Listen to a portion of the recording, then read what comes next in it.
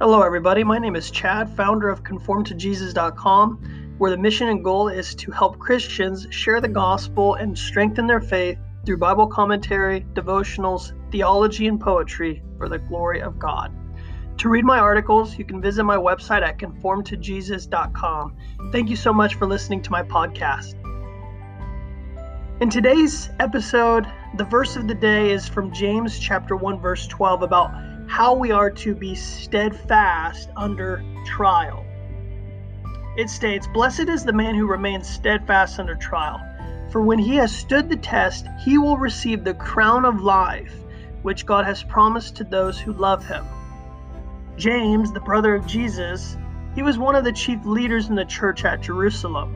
James, along with Peter and Paul, were eager to spread the gospel message to both Jews and Gentiles throughout the region and to the ends of the earth. These apostles devoted their lives to the Great Commission, were prime examples of leaders who remained steadfast under trial. So despite being imprisoned, stoned, and martyred for their faith, they unashamedly shared the supremacy of Christ to a hostile, idolatrous world.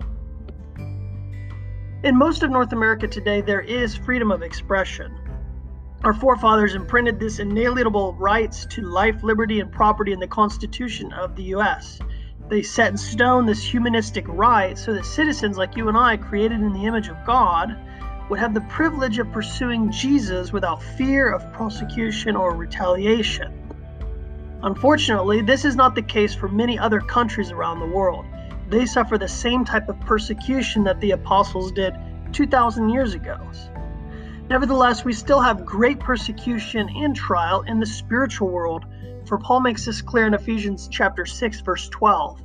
"For our struggle is not against flesh and blood, but against the rulers, against the authorities, against the powers of this dark world, and against the spiritual forces of evil in the heavenly realms."